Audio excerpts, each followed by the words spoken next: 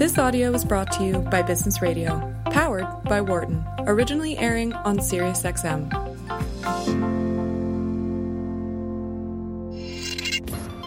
From the campus of the Wharton School at the University of Pennsylvania, this is Mind Your Business on Business Radio. Here's your host, Loren Feldman. Welcome to Mind Your Business. I'm Loren Feldman. I'm Chief Content Officer of the Oxford Center, where I edit a daily newsletter for entrepreneurs called The Morning Report. As usual today, we're not going to tell you how to run your business. It shows about ideas and strategies and conversations, and we want to have those conversations with you. If there's something you've been struggling with, call us at 1-844-WHARTON. That's 1-844-942-7866. And let me emphasize, this is a safe space for business owners. If you're struggling with something, someone else listening to the show is probably struggling with it too. In other words, there are no stupid questions. And back with us today to help answer those questions is one of our regular guests, Jay Goltz, founder and CEO of the Goltz Group. Jay's based in Chicago, where he owns the largest picture framing shop in the country and several other businesses, including a home furnishing store. He's a manufacturer, a retailer, a distributor. He's the first to say he's made every mistake a business owner can make, and he talks to other owners all the time about their challenges. Welcome back to the show, Jay. Always good to be here. Always good to have you. So in a moment, I'm going to introduce another guest, and we're going to talk about social media. But I wanted to start, as you know, I edit this daily newsletter called The Morning Report, and lately I feel like we've been overwhelmed with stories about what's almost always called the retail apocalypse. Barney's is talking about going bankrupt. Just one thing after another. There's an organization that's cataloging closed storefronts, boarded up storefronts in New York City. It just seems to be everywhere right now. You're kind of on the front lines. What are you seeing? How's it look to you? I think it's gotten simple. Either be good or be cheap. And anybody in between is getting killed.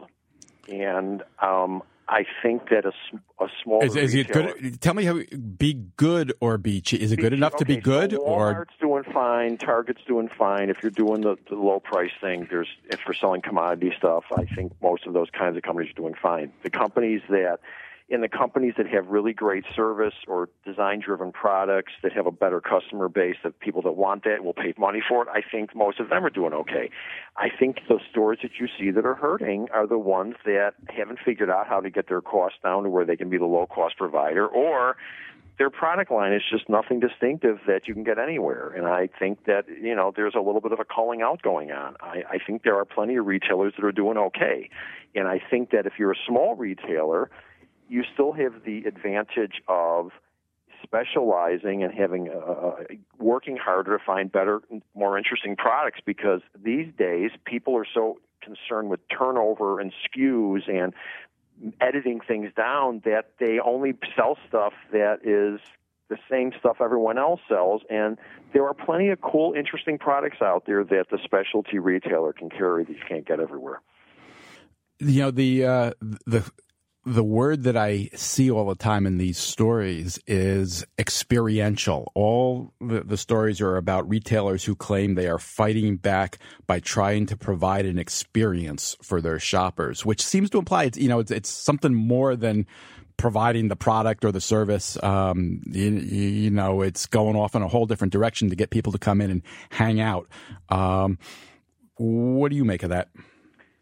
I think it makes for interesting reading, but I'm not their accountant. I don't know what their numbers look like. I can tell you, here's what I would say about it. How about this experience? How about, and I like to shop. Yes, guys, some guys never go into stores. And That's I'm me. At the other end of the, right, okay, I'm at the other end of the, I love shopping. I love the whole process, okay?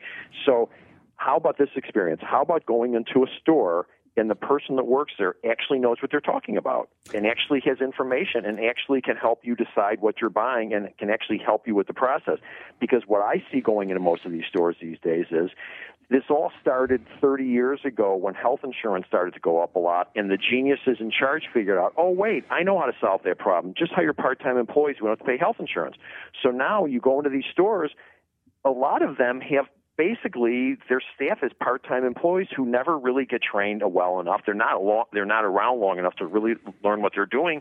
And in some cases, they're more like hostages. You go into some of these big stores, you can't even find someone to help you. And if you do, they can't help because they barely know how to use the computer system, and it's sad. When you talk about the trend to part-time workers who aren't getting health insurance, are you talking primarily about larger operations, department stores, big box? When we were kids and your mother took you into the big department store, she dealt with her friend from so-and-so who this was their full-time job, and they helped you in the store, and that person worked at the store for 20 or 30 years. Now you go into the stores, that person is far. They're usually not there long term, and they come and they go, and it's a part-time gig in between other things, or they lost their job and they're working there now to just make ends meet, and they don't have the same kind of person working in the retail stores that can actually help you with your purchase. And I would argue part of the reason why my framing business is literally 20 times the size of the average frame business in America is my sales, my consultants, my designers that work for me, and in my main location, I've got like 8 of them. My average employee's been with me 10 years. They know what they're doing. They've got art background. People come in, they recognize them. They've been using them for years and years. You go into the typical store, it's a new face every time you go in there, and it's different. So I do believe there are some businesses out there that are doing well in retail because they're taking care of customers, and I'm afraid that's got lost out there. They're all looking for the new gimmick, and this whole experiential thing, I don't know. I'm sure in some cases it's valuable, but I'm also sure that there's a lot of flash there, and at the end of the day, they're not selling a whole lot more product. But I don't know. I don't have their financial statements in front of me. You're listening to Mind Your Business. I'm Lauren Feldman. My guest is Jay Goltz. Along with running his own businesses, Jay speaks frequently with other business owners at conferences, at trade shows, and peer groups. If you have a question about your business, if you're struggling with something, give us a call. We're at 1-844-WHARTON. That's 1-844-942-7866. Jay, I went into a bike store the other day. I hate to shop. It's the first time I've been in a store in a while. And I was looking for bike gloves, and I found the gloves I wanted, but I couldn't find the size I wanted. So I asked someone who I happen to know is a part owner of the store if they had more of them. And he looked around and then just shook his head and said, this is the new retail. We used to have boxes of these things. We'd always have more in the back. I could always bring them out. But now, we just get them in time to sell them, and we don't have your size. Right, and the sad part is how many sizes the gloves are. There are 40. No, there's just 3 sizes, right? Or 4. Maybe 4. Medium, large, right. And do you have triple X large hands? I don't think so. So no. It's not like you were looking for a large, I presume? Actually, these were tight fitting. I was looking for an extra large, but okay, extra large. Okay, still not an abnormal thing. So they can't even have 4 sizes in stock for something as common as gloves? I mean, that's just bad retailing. That's just... What do you think he was thinking? I didn't want to ask him. When he said this is the new retail, my best guess is just, their margins are tight, they're struggling, and they don't have the money to keep the inventory. Absolutely. No, absolutely. In the bike business, which if I didn't start in the frame business, I might have been in the bike business. I like bikes, and I used to do it in high school and college. The bike business is tough, especially you're not in Florida. It's in a seasonal market like you're in, like I'm in. They're talking to themselves for 3 months of the year. It's a problem. I mean, it's in the bike shop business. I got to believe. Well, I've looked into this actually because I speak at the frame show, so I always use other references. There's 50% of the framers in America have gone out of business in the last 10 years because it's 50% more. There were 25,000. It's down to 8. No, but they were the smaller ones that went out of business, so it's not exactly, the industry is not down by half. But the number of frame shops has absolutely gone from 25,000 to 8,000. Bike stores has also been a big drop. With that being said, there are still some very successful bike shops around, but you gotta have inventory, and you have to know what you're doing, and you can't just show up. And not having bike gloves in your size, that's not a good sign. I mean, that's one of the most popular things in the store, and the margins on bike gloves are much better than they are on the bikes themselves. So, it's not a good excuse to you that, we used to have boxes in the back. No, you just needed a pair of gloves. Also, it didn't come from an employee. It came from somebody who's a part owner of the business. But let me ask you this, Jay. We've been talking about the retail apocalypse. You haven't mentioned Amazon or, the competition from online. Most people assume that's what's driving most of these problems. Do you not feel that way? No, that's clearly part of the problem. There's no question that's part of the problem. But my point is it's not the entire problem. Like, for instance, if he had a pair of extra large gloves, you would have bought them. But you didn't buy them because he didn't have them. So did you go back home and go online and order them? I'm embarrassed to admit this, but I let him talk me into buying a large. Wow, and how do those fit? They're a little tight. Lauren. He told me they're supposed to be tight, and I believed him. Yeah, no, my guess is we're about the same height. I wear an extra large gloves. I wouldn't have wanted to. Yeah, so, and then what does that say about retailing? He's talked you into, how about, did he offer to order you some, or did he say we're getting a shipment in next, he did not. Another? He did not. Right. This is bad retail 101. How about, this wasn't an emergency. He could have said to you, you know what, we're going to need to order these. Just give me a couple weeks. I'll get the pair and I'll call you. How about that? You know what? I really wanted the gloves, so I wanted him to convince me that the one he was holding in his hand was the right one for me. So when he tried, I bought it. Right. So now we're into cognitive dissonance. How do you feel about that now? Hurrying back to go to that store again? You know what? We've used this store for a long time. My wife is a very big biker. We're there all the time. It's been good in a lot of ways. I was just stunned by this is the new retail, which is why I brought it up. But overall, I think it's a good store, but I think they are struggling, and I'm not confident they're going to be there a long time. Well, let me ask you this question. When you look at the store, does it look up to date, or does it look like it did in 1985? It looks up to date, except that in sections of the store, like the glove section, it looks a little bit picked over and in disarray. That's probably what you're asking about. No, I've had that same experience going into bike shops. I think either you have to go for it or not go for it. But going halfway, I think you're designing your demise. I don't think you can not have inventory, and that's what makes the whole thing work. So I think that it's easy to listen. Amazon clearly has been devastating to a lot of retailers. I get that, but it's not the only piece of the puzzle. Having inventory, having the store look good, having people that know what they're doing working in the store is still part of the thing. And I would say here's a new element for anyone listening who's got a retail store.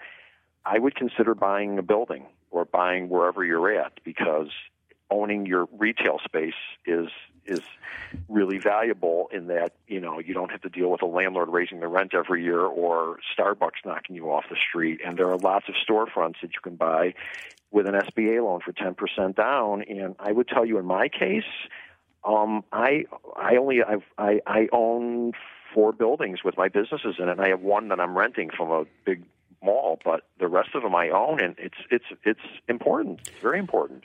That's great advice. When I was at Forbes, we did a story. Nobody believes this is true, but it really is. There remains a chain of video stores called Family Video. Yeah, I spoke at them. They hired me to do a speech for them years ago. I think they have one in Chicago. They're not in cities mostly. I think they're mostly in rural areas, but they still rent out videos, and I think the revenues for the chain are like $500 million a year, but they've been around since the 60s, and they started with one principle: we need to own the real estate. And one of the things they've done through the years is, as the market has changed, they've tried out other things. They've brought in somebody to sell pizzas out of the store. They've tried entirely different concepts. They in many of their stores, they now devote less space to the videos, but they're still doing videos, and they've been able to survive. And I think a big part of it is exactly what you're talking about, owning the real estate. I think the key to business is you can't just play defense. You can't just start playing defense. Oh, well, Amazon's around. I better carry less inventory now because I'm going to lose. The more you do that, the more you're going to go out of business. You need to go on offense and say, okay, I need to make sure that the customers come in here, leave happy, and I have to have inventory. And if you start convincing yourself that, Amazon's going to put you out of business, Amazon's going to put you out of business. I mean, either be in the game or be out of the game, but being half in the game isn't going to work, just like in most things in life. So, but I fully agree. The bike business is tough. I get it. It's. I'm not downplaying the fact they've got some challenges there, but at the end of the day, Lauren Feldman wanted to get an extra large pair of gloves, and they didn't have it. That kind of says it all. Jay Goltz, don't go anywhere, but I want to introduce our next guest, Marc Reichel. We're going to talk social media. Marc is Director of Business Development at a company called Canary. That's spelled Qnary. Canary helps executives and entrepreneurs like Jay improve their digital footprint. I think we have an opportunity here. Jay, you said you can't go halfway. Just as a friend, I think you've kind of gone halfway with your own social media. We're going to talk to Marc about that, an expert in the area. Welcome to the show, Marc. Thank you so much, Lauren. Really appreciate you having me on. Really excited to be here. And Jay, it's a pleasure to meet you as well. Same here. So, Marc, why don't you start by tell us about Canary. What exactly does Canary do? Yeah, so essentially what we focus on at Canary is we help executives and professionals build and grow their online presence. It's very much focused, our solution is focused on building thought leadership and influence for executives and professionals around the key topics they want to be known for. Essentially what we've found has happened over the last several years is really kind of two core things. One is that social media algorithms and channels have really begun to ratchet down the reach that companies and brands get on their social content. So what happens now is when you're a company or brand in posting, you really have to pay to get reach on your content. And these social channels are much more in favor of connecting people to people. So as an executive and a professional, and, using kind of maybe Jay as the example throughout, someone who's a business owner or a CEO or, just even a senior executive, when you post from your personal channels, the reach that you get on your content is significantly higher. In addition to that, what we found is that people really want to follow other people. And this has been a trend that's been happening for several years now. And so whether you're in the B2B space, and the way that you really build influence for the company is certainly through the key executives, or whether you're in the B2C space, consumers who follow a CEO on social, there's statistics and studies that show that they're actually more likely to purchase items from the company. And so, Marc, let me stop you for 1 second. I want to be clear about one thing. If you're talking to somebody like Jay who owns several retail businesses, would you focus on his own personal social media footprint, or would you be talking about the business channels as well, or both? Yeah, it would really be a focus on his personal, and the halo effect that his personal social and influence and thought leadership will have on the businesses is going to be tremendous. So the other key thing we found is that the way that a company can build their reputation and showcase the innovation coming out of the company is through the key stakeholders and business owners and executives. And so what happens in the case, using Jay as an example, clearly from looking Jay up, he is an expert when it comes to business growth and transformation and the future of retail and customer experience, and, leadership and entrepreneurship, right? And so the idea is that these are some examples of specific topics that he should be sharing content around to further associate him with these topics, to showcase and stay relevant around these topics, and to make sure that he's constantly on the radar of people, whether that's, consumers or whether that's, CEOs and other business owners who may want to, use him for advice or hire him to come speak, or whether that's conference organizers. Let me stop you there, Marc. I think what you're saying is probably, I think, is more on target than you could possibly even know. I've known Jay for more than 10 years. I've told him many times he could be a Twitter ninja if he put the time into it. He's really good with words. We have a friend who's an author who always goes to Jay for his book titles. He's also really good with marketing copy. He could write great tweets. I've encouraged him to try to do it. He just, like a lot of business owners, he's got other things to do. He hasn't found the time to do it. What do you do for someone like that? Yeah, and just to even kind of give you some reasoning on like the problem that we're solving for also is, I think you kind of nailed it. Most senior and C-level executives and owners, they don't have the time, they don't have the know-how of how to optimize content, for Twitter versus LinkedIn versus blogs. They don't really particularly want to have to spend time doing this, and they don't know where to start, right? So with someone like with Jay, how we would help him, there's really three key aspects to how to do this and really three key aspects to our solution. The first part is optimization. So thinking about all of the digital and social profiles out there, right? There's so many, LinkedIn, Twitter, Facebook business person page for someone like Jay, which is very different than his personal Facebook profile. Several other channels out there, right? And for an executive like Jay and a professional like him, having a very consistent and optimized profile on many of these networks is going to be that first piece to building the foundation, because essentially that will make him more findable on Google.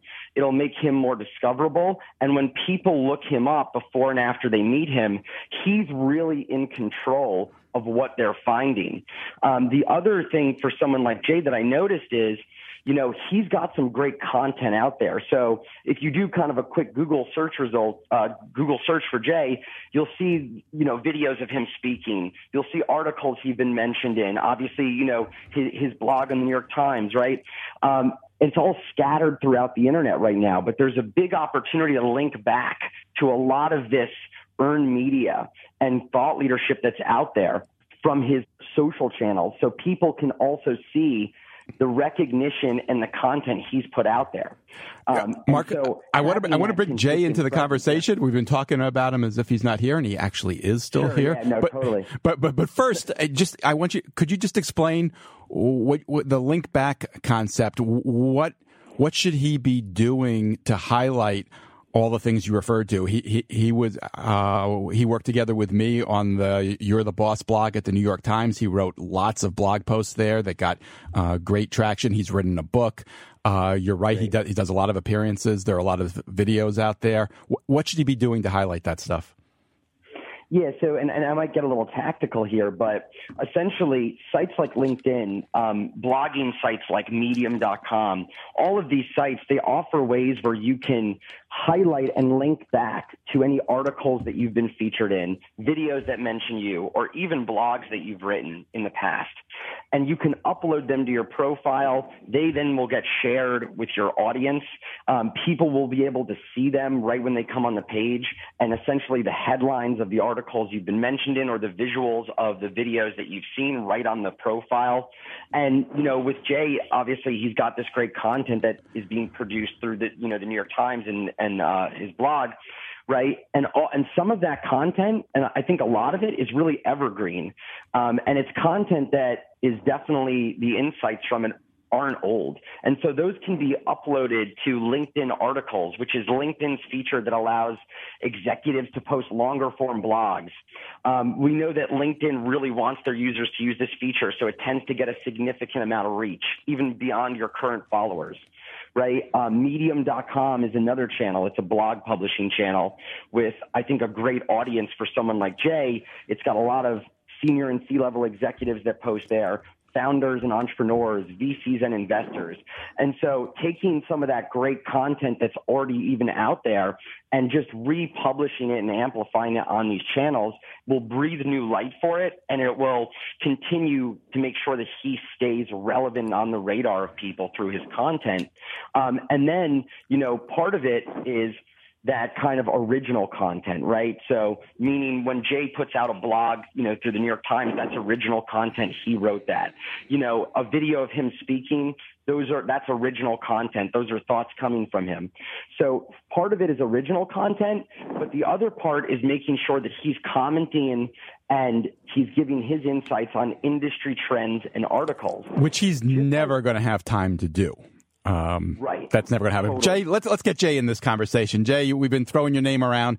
Thoughts, reactions so far? You know what? You brought up some interesting things I hadn't considered, but I'd like to go back to square one because you still forget about how ignorant I am. Social media. walk me through, because I'm not the only person. I'm going to guess that if you asked most of your listeners right now, list out what social media is. I doubt they could do it. So list out for me, social media is, number one, what's the most important part of, and let's just use me as an example. What do you think if I want to go out there and do more business speeches and I want to talk small business and I want to get some more customers? What is social media? Give me all the categories. Wait, do you want to know what the platforms are, or do you want to know the reason why you should be active? No. First, tell me the platforms. Okay. Yeah, sure. So I'm going to go through several of the platforms, and then I'm going to go through the ones that I would really recommend for you, Jay, to be very active on in terms of sharing content. Okay, so, you know, and there's a lot of social channels out there.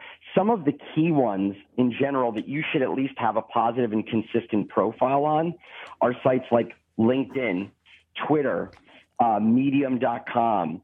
Wait. Sites like having a Facebook, Medium.com. I never even heard of that. How is that possible? Yeah, it's a blog publishing channel. You know, you have big business leaders like Jeff Bezos who actually tend to publish there, and many others. Just kidding. Yeah. Okay. Do you think and then you have many other executives there. You know, YouTube, right? Having a Facebook business person page. These are examples of social media channels. Now, for you, Jay, and there's many others, there's ones that are like about.me, which is just almost like a static profile where you can use it to outline yourself in a positive, consistent way, and it'll rank on Google. So it allows you to own and control what people find about you, right, and make you more discoverable. Now, when it comes to sharing consistent content and really building an engaged audience, Jay, the key channels I recommend for you are really three core channels, and that's LinkedIn, Twitter, a site called Medium.com, right, this blog publishing site I'm talking about. I do really also think a Facebook business person page would do well for you because you are somewhat of a public figure, right, for sure, in that you're speaking, that you've been featured as a contributor by New York Times, and you're putting out some great content.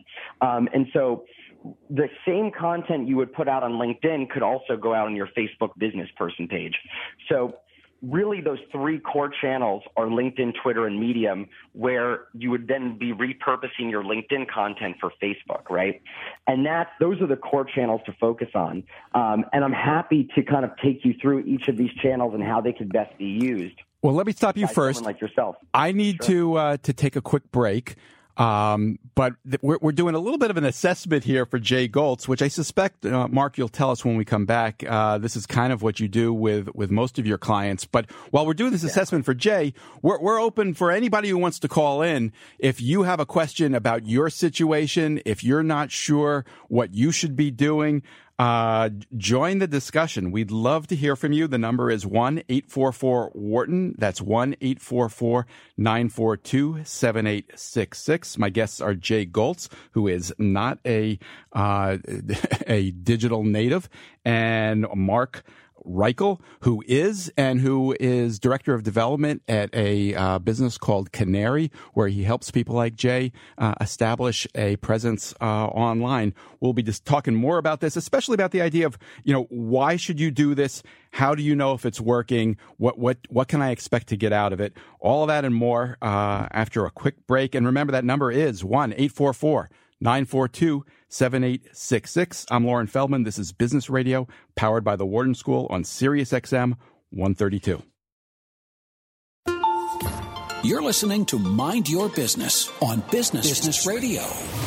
Here again, Loren Feldman.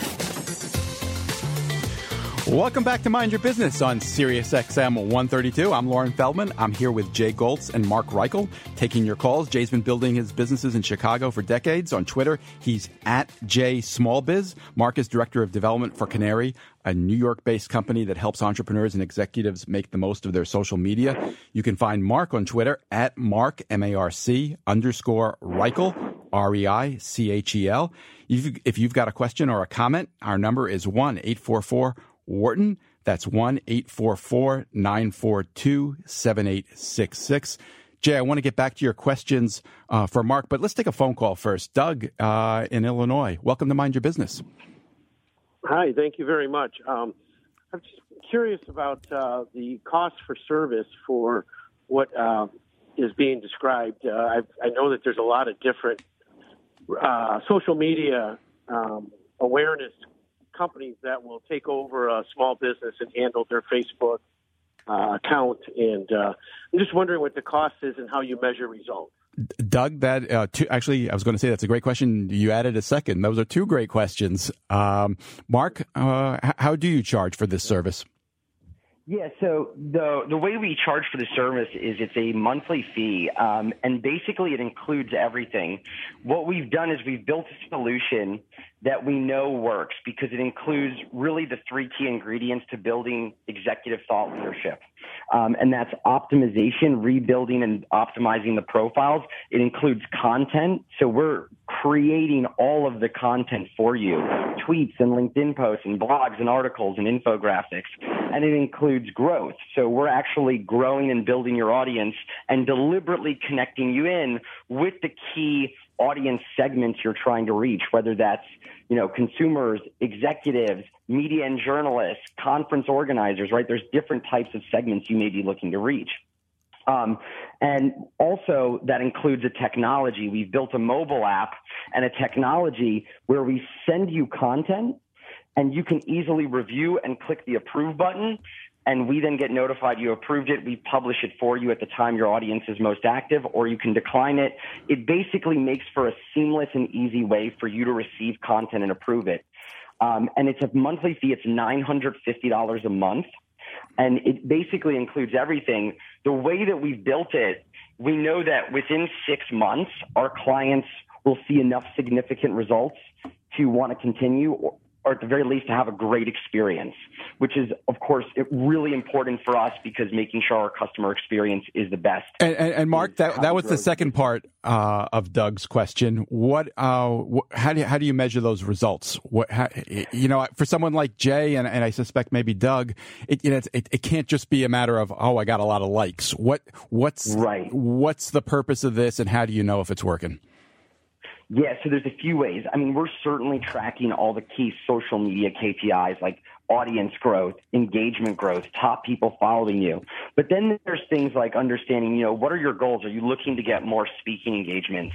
Because that's a key part of the strategy is to then deliberately connect you in with those key conference organizers. Are you looking to get business development in some way? Are you looking to advise people and clients? Are you looking for people to buy from you something? And understanding that, right? And then, of course, there's benchmarking you against your peers and competitors. So understanding who are your peers and competitors and how do they look on social and how are you growing and benchmark compared to them? And then it's looking at the industry as a whole, right? And understanding how you're fitting in compared to the average executive and professional in that industry. And these are just some of the ways that we're measuring it. Obviously, when we start with a client, we also ask for their specific goals. And based on specific goals, we also can fine-tune and begin to track results against those goals. Okay. Now, I want to get back to Jay in a moment and ask him what his goals would be. But let's take another phone call first. Another one from Illinois, actually. Robin, welcome to Mind Your Business. Hi, it's Robin Schulman. I don't have my own business, but I live out by Jay, and I've had my artwork framed by him. And I've written for you, Lauren, at Forbes, and I wanted to share a tip. As a matter of fact, I posted about this conversation on LinkedIn, and I think you liked my post, and I don't maybe on Twitter you said you were really looking forward to listening, and here you are. Thank you for calling. I am. Thank you. I just wanted to throw something in really quick about LinkedIn because I'm hearing everything Marc is saying. I have this super long history with LinkedIn. I've beta tested with them for 7 years.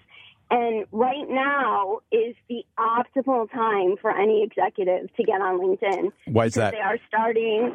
They hit over 600 million people who are on the platform. And I just talked to them 2 weeks ago. They are now streaming content so it's more personalized. So you start to get a very, very niched engagement. So if Jay started sharing his stuff regarding, framing and his just, those little personal things, he's going to start to garner that type of population and people who are interested in it. Now they're really streaming the topics and the niches according to what people are interested in. And they just implemented that last week. So now is like the optimal time to really get out there on LinkedIn, because it's growing. I think 6 seconds, there's a new user globally. That's a great tip, Robin. Thank you for calling in and mentioning that. But here's the key question. Did you get good customer service when you took framing to Jay's shop?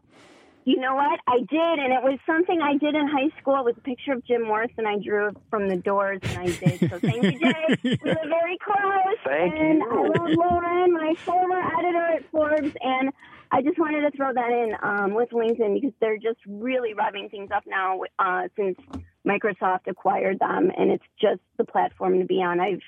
I won Top Voice last November, and the growth is the opportunity for organic growth right now is tremendous. Robin, thank you for your phone call. Really appreciate it. Marc, does that make sense to you? Are you seeing the same thing with LinkedIn? I mean, LinkedIn is the channel for professionals and executives, right? So I absolutely agree with Robin in terms of the visibility. They're always trying to get the most relevant content to people who are interested in that content, right? So as I mentioned before, there's a few things to think about with LinkedIn and also with Twitter, and I'll go through why Twitter is also important. But both channels and social media in general, their algorithms reward consistency. So essentially, the more consistently you're publishing content, the more visibility your content will get. And so what we found at Canary is, for an executive like Jay, sharing 3 posts per week, for instance, we know that's the frequency where you can really leverage the reward from LinkedIn's algorithm without oversharing. Because so let's go to that. Wait, let me stop you there. Let's go right to that. How are you going to get 3 posts a week out of Jay Goltz? Well, we do the content. So we've built a solution that the only thing our clients have to do is approve, and that's why we built a mobile app to make that very easy. But how do you know what Jay wants to say? How do you, Jay's been doing this for 40 years. He's a very smart guy. He's got real insights. How are they going to come from you? So we built a very methodically developed onboarding and kickoff meeting where we go through several questions to understand Jay's tone of voice, understand Jay's audience. So, I mentioned this before. Jay may be looking to connect with small to medium-sized business owners, CEOs, other startup founders and entrepreneurs, right? Certainly could also be consumers, but then there's the media and journalists, right? There's the conference organizers, there's investors and VCs and other business leaders, right? And these are just some examples of segments, but really understanding his audience, understanding the publications he likes to read. Where does he like to get his news from? And where does he like to stay informed? Understanding the key influencers in his industry that he finds influential and would love to connect with. Many other questions, including what are the 3 core topics Jay wants to be known for? Basically, what we find now, Lauren, is when a senior executive, even if they are active on social, they tend to post about so many different things, nobody knows what they're known for. So it's really important to have focus. That's how you build thought leadership and association quickly. So we would understand and build out Jay's, what we call his content pillars, the 3 topics he wants to be known for. I gave some examples, right, just from looking him up, like business growth and transformation, the future of retail and customer experience, entrepreneurship. These are just examples. We fine-tune this, of course, with Jay, but then all the content we create keys up to these topics. So all of the tweets we're doing, LinkedIn posts, even the longer form content like blogs and articles. The other great thing with Jay is that's out there, but it needs to be further amplified. So looking at all of the content that's kind of scattered throughout the internet, and then you can create micro content from that to publish it out there and amplify it, right? And there's 2 different types of content that we create. Or there's the original thought leadership. So, an original blog or infographic or something. And then the key thing for Jay is he wants to stay relevant and on the cusp of innovation in the industry and show that he's on the cusp of innovation in the industry and stay relevant and on the radar of key influencers. So, if Harvard Business Review, for example, puts out an article on, the future of retail or customer experience, Jay could be sharing to unique insight from his, perspective, tagging the journalist and author in the post, any other influencers, and that will build association between him and a topic, highlight him as a forward thinker, and, add value to his audience with that insight. And then by tagging the author or journalist, they're going to be likely to follow him back because they'll be notified, right? So I'm just giving an example here, but the key idea is that we're actually able to do this for executives and business leaders like Jay, so that all he has to do is approve that content. And that's done via our mobile app, which basically what we found is doing the content for an executive is half the battle. Getting Jay, even if I send Jay all of his content for a week, tweets and LinkedIn posts and a blog or so forth, getting him to then publish it at the right time his audience is most active is also a challenge because he's busy, he's traveling, his schedule's very hectic. So we created this mobile app so that he can easily review each post. He can hit the approve button, he can hit the decline button, or he can edit. If he makes any edits, we not only see the version, the final version, we see the exact edits he made, and our technology actually tracks those edits. So okay, let me stop you there. Let me just remind our listeners, if they have a question about any of this, if they have a comment about how they handle social media, please give us a call. We're at 1-844-WHARTON. That's 1-844-942-7866. But let's go back to Jay. Jay, what do you make of all this? Are you intrigued? There's many things that Marc has said that I didn't think about getting in the right places and the right timing and all that. I guess I'll help him with a little better answer than how are you going to do this for Jay. It sounds to me like, Jay, here's what we do. We do a data dump. We sit down with you and we get all the stuff that's on your mind, your whole toolbox of phrases, your toolbox of what you usually write about, and we collect all of that so that when these opportunities come up, we can go to that toolbox and pull out stuff that we know is your thinking. Is that basically what you do, I think?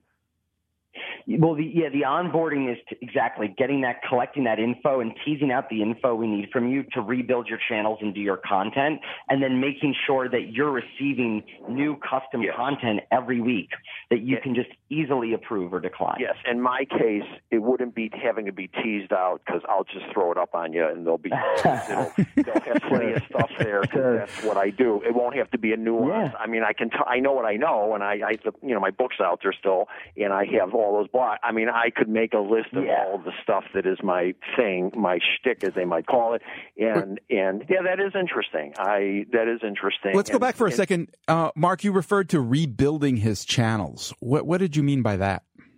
So when you think about a social profile, right, there's a lot of things that go into building a profile, and small things make a big difference. I'll give an example. So I'm on Jay's LinkedIn right now, okay? And basically, the first thing you notice when you go to someone's LinkedIn typically is that cover image, right? Because it's the biggest image on the page, and you want to use that image to establish authority and credibility. Now, Jay has a cover image, which is already better than 90% of executives, right? Most don't even have it. I actually do kind of like his cover image. It shows, honorary Jay Goltz way, right, which is where his businesses are, and clearly that shows him of someone of stature. Now, because of Jay's key goals now and maybe being out there and getting speaking engagements and being a public figure also when it comes to business growth and transformation and, his insights as a leader, I would also recommend adding an image of him speaking on stage or speaking on a panel as that cover image, because right when someone comes to the page, it's a powerful image. It clearly showcases him as an expert in the industry he's in. It showcases authority. Okay. And that's the first thing they're going to notice. Other key profile, and I'm just giving examples here on LinkedIn specifically, underneath Jay's name, he has his LinkedIn headline, Goltz Group CEO, blogger, speaker, author. Now, again, Jay's done it better than I think a lot of executives who most of the time they just put their title here. But this LinkedIn headline is very important because essentially LinkedIn is giving a significant amount of SEO to the keywords that you have in this headline. So you will become more findable for the keywords in this headline. Now, he does describe himself as blogger, speaker, author too, which is good. But I would also recommend adding in those keywords around the topics he wants to be known for. So Some examples could be, business growth and transformation leader, future of customer experience in retail, entrepreneur, speaker, author, board member, right? Even he put blogger, putting like New York Times contributor. Obviously, the New York Times is extremely well known. So things like that are going to help really just people understand what he's focused on now, establish credibility as well, and then he will become more findable for those keywords and topics. In addition to that, Jay has his bio in the About section on LinkedIn. It's really kind of 3 paragraphs. I would also recommend at the end of this bio, bullet pointing out, again, his current areas of focus. And then LinkedIn, this is where they let you link to any articles you've been featured in or videos of you speaking, or, any thought pieces you've put out. So Jay could link to, there's a wealth of content Jay's put out that's kind of scattered throughout the internet. He could link to a lot of this and it'll show up as these nice visuals. And again, right when someone comes on the page, they see the recognition that him and his businesses have received in the media, some of the great thought leadership he's put out, some of the great videos of him speaking. And that's also going to be powerful from an initial reaction right when someone gets on the page. Jay, I think you're getting some good advice here. Are you taking notes? Let me tell you what you don't know. It's not working. I mean, what's not working? My LinkedIn thing is not. Maybe it's getting me people calling me trying to sell me stuff, but I can't tell you that I can think of in the last 3 years one person that called to say, "Hey, I saw you on LinkedIn and we're looking for a speaker for our conference on blankety blank." It's not working. So even though I feel decent about what's on there, it's clearly not working. So it's broken. I mean, assuming that doing it right would get me the leads. So you have some interesting, insights there that maybe is the problem. Because like I said, what I did so far is certainly not. I don't know that you can kind of do this. Either you have to do it right or not do it, because there's so much volume out there that you'll get lost on, which is assume where I'm at. My guess is I'm just lost in a sea of LinkedIn people. Now, the other key thing, Jay, is sharing content. And that's really key, because right now it looks like you haven't shared content on LinkedIn, or you haven't in so long that they're no longer showing any content that you've shared. And the content is so key because you can have your profile, and if your profile looks great, that's definitely the first piece. It helps you become more findable. It helps establish that first impression. But by sharing content, you're always staying relevant, and you're always staying on the radar of these potential, clients or. And Mark, you're talking about sharing other people's content. You like that Harvard Business Review story you were referring to? Yeah, because it's just like a conversation in terms of social. You probably know people, or you've had those conversations with people where, you're talking to them and they can't, you could tell that they're just waiting for you to stop talking so they can talk. And if you only post about yourself and you only post about your business, it's inauthentic. And 2, you're not giving any maybe additional insights through that. So you want to do twofold. You want to have that original thought leadership, but you also want to be commenting on industry trends and articles, because you want to join a conversation. You want to show and give value to your audience. You want to give people a reason to follow you. And you do that by adding insight and valuable, tips and tricks and so forth around relevant trends. So again, you're associating yourself with a topic.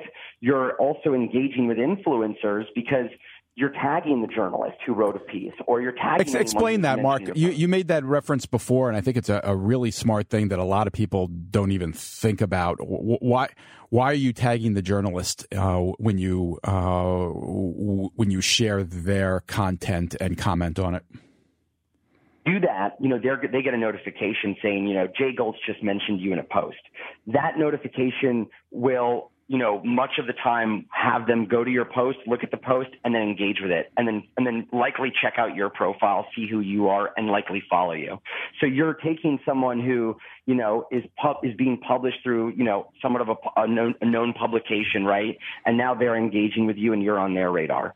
And so it's really good to, build a dialogue with people like this. If you retweet somebody, doesn't that happen automatically? Do you have to, if you retweet somebody and add a comment to what they've tweeted, do you also have to tag them in the retweet for this to happen? I would tag them in the retweet. They do get notified by people who retweet them. But the thing is, if a lot of people are retweeting the same article, they'll just see a huge list of people who have retweeted one article. But if you mention, it'll show specifically that you specifically mentioned them in a post. And getting retweeted from someone is one thing.